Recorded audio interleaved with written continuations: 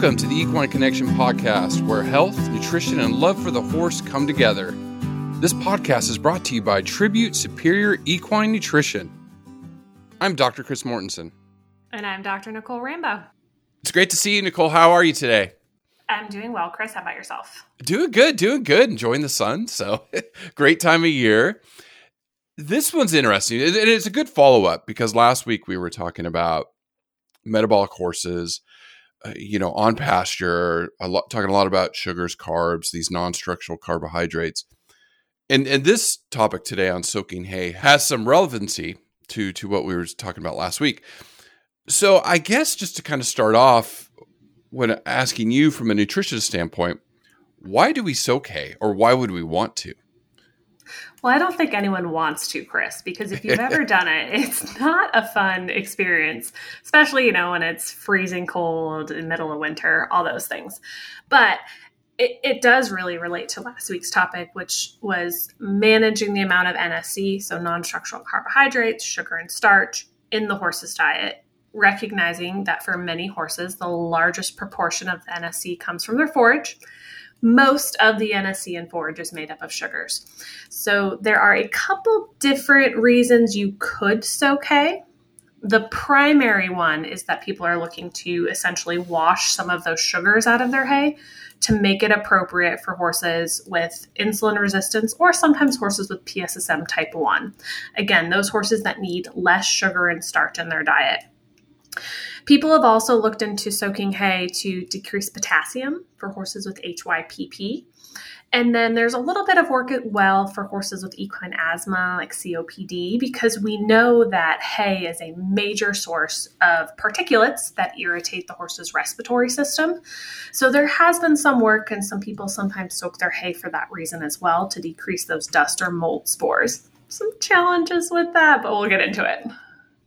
No, I know there are so many conditions, and I know it does get a little confusing. So really quickly for the listeners, if you want to go back and listen to the podcast on COPD, we released that on April 21st in 2022. On PSSM, that was March 10th in 2022. And on HYPP, that was actually way back September 30th of 2021. So you can go and look at those podcasts on your podcast app and listen to them. And we talk about some of these things on how to manage these specific horses. So if you're interested in those topics. So when you're talking about these types of horses, what nutrients are lost? And I guess how long would it take with soaking hay to leach those out? The rough recommendation is to soak hay in cool water from 15 to 60 minutes. So no longer than an hour, but at least 15 minutes.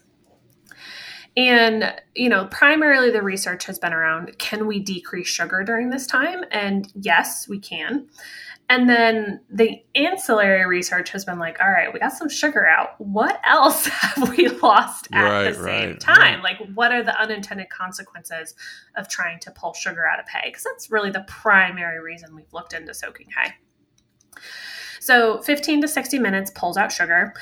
You also lose some minerals. So that's where the possibility of using it to decrease potassium for horses with HYPP comes in. Honestly, there's plenty of hay out there. If you avoid alfalfa and you test your grass hays, you should be able to find a hay that is low enough in potassium for those HYPP horses. So this seems like a complicated way to achieve the goal of keeping your potassium under 1.5%.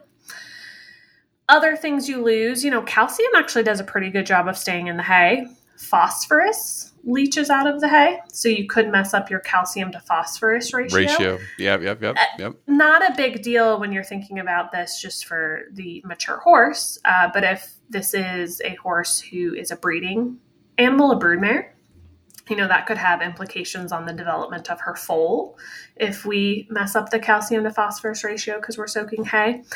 And then the biggest one is after an hour, you're really going to start to lose fiber. So one of my favorite, funny research stories. So one of the things that's often happen, again, these horses are many times obese, so you're often already restricting their intake of hay. And if you're also soaking it, you're losing some fiber. And remember, we have to feed at least 1% of hay on a dry matter basis. So if you fed 1% of hay and then soaked it, you're going to lose some of that fiber, and that negatively impacts the digestive function.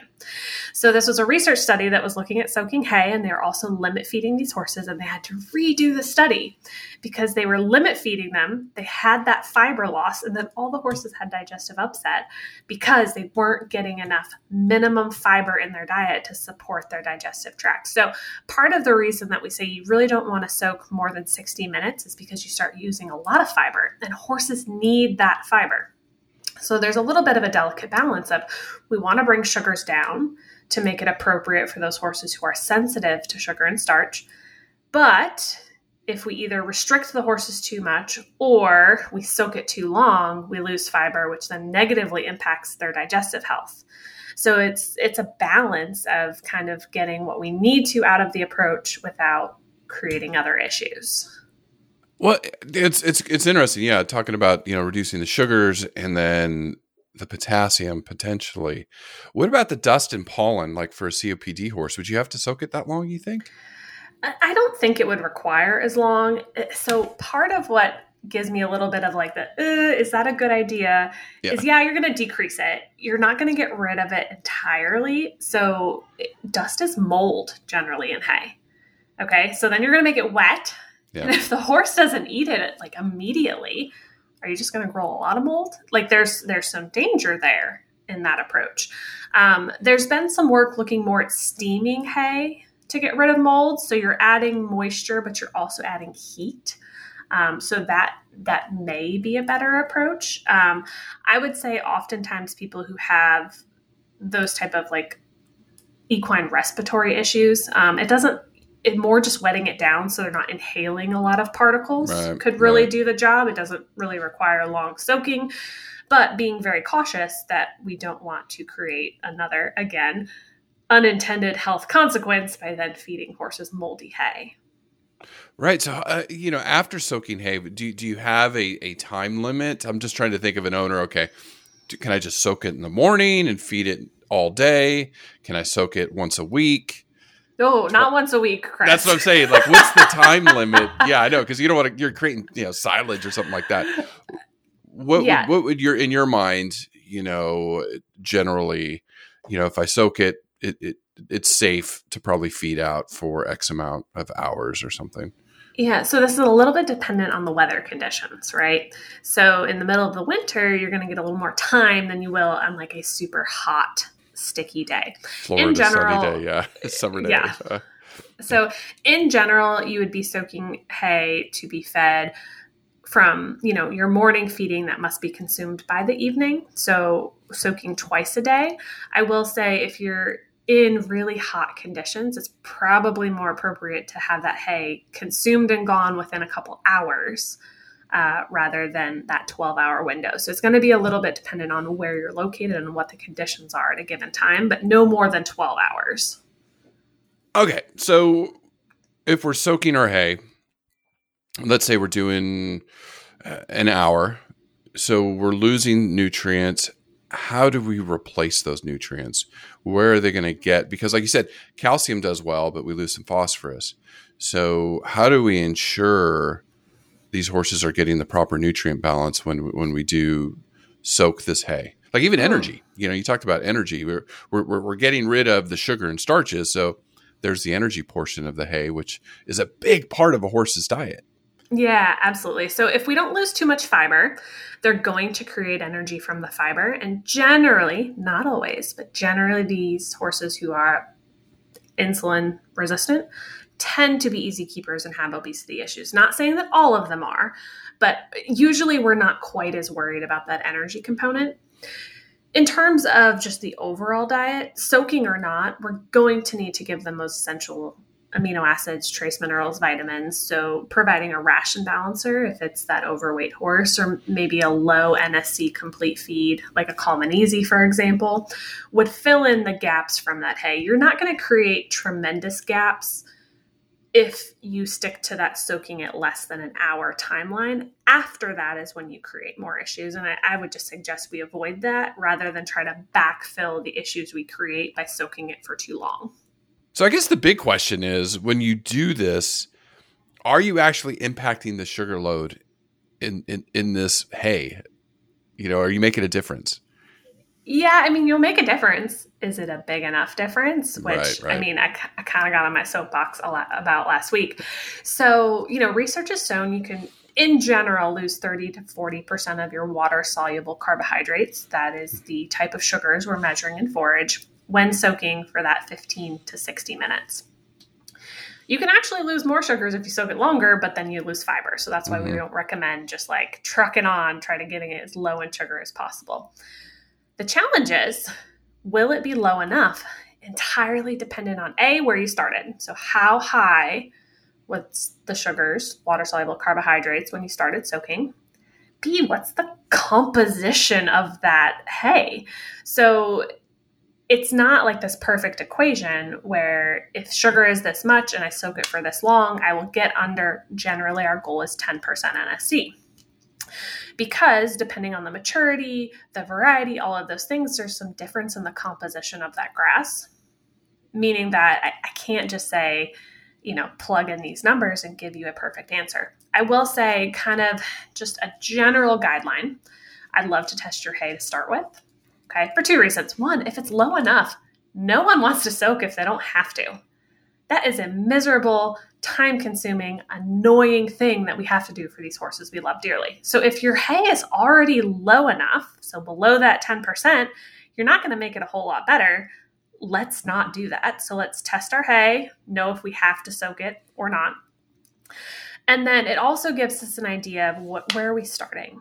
So super rough, kind of just anecdotal number I'll give you from what I've seen with lots of tests.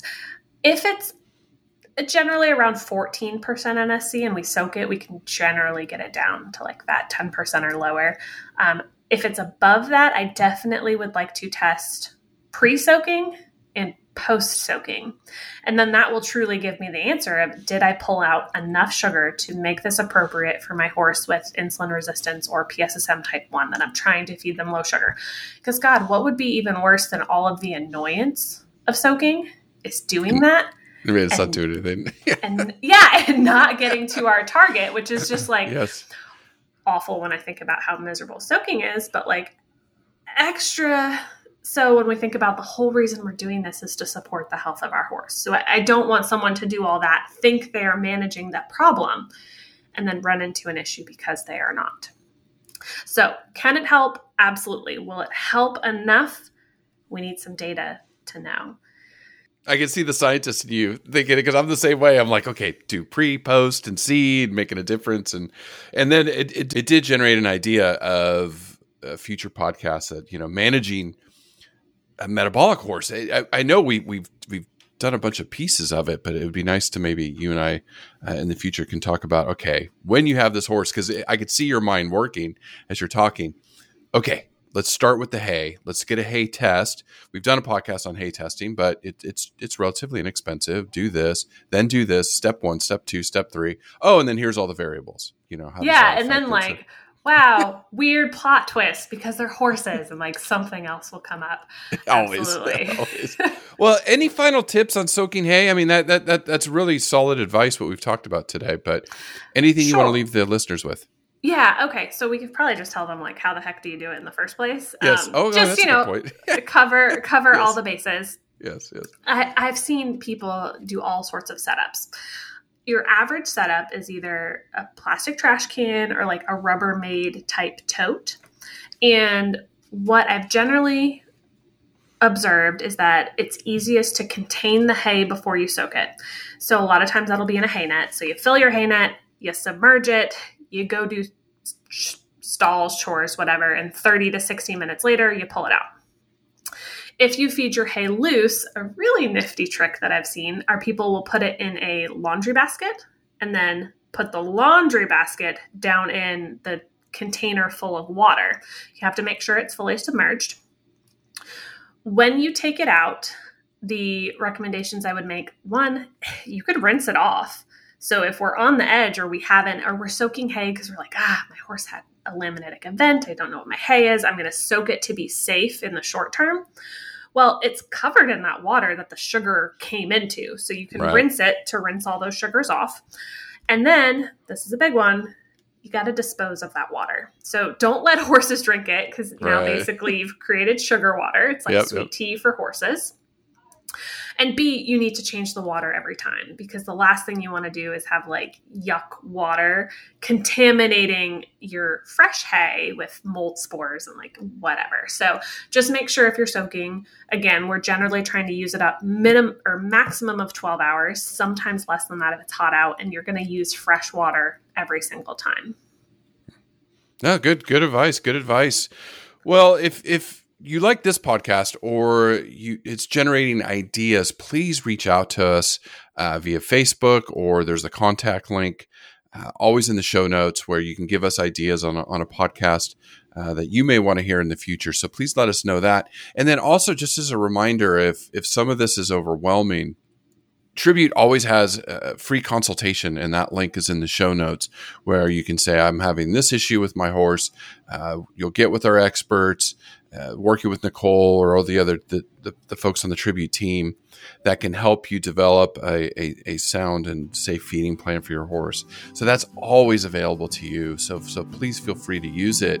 But, thanks for listening. Thanks for the 5-star reviews on iTunes. And stay tuned next week for another great podcast. Thanks, Chris.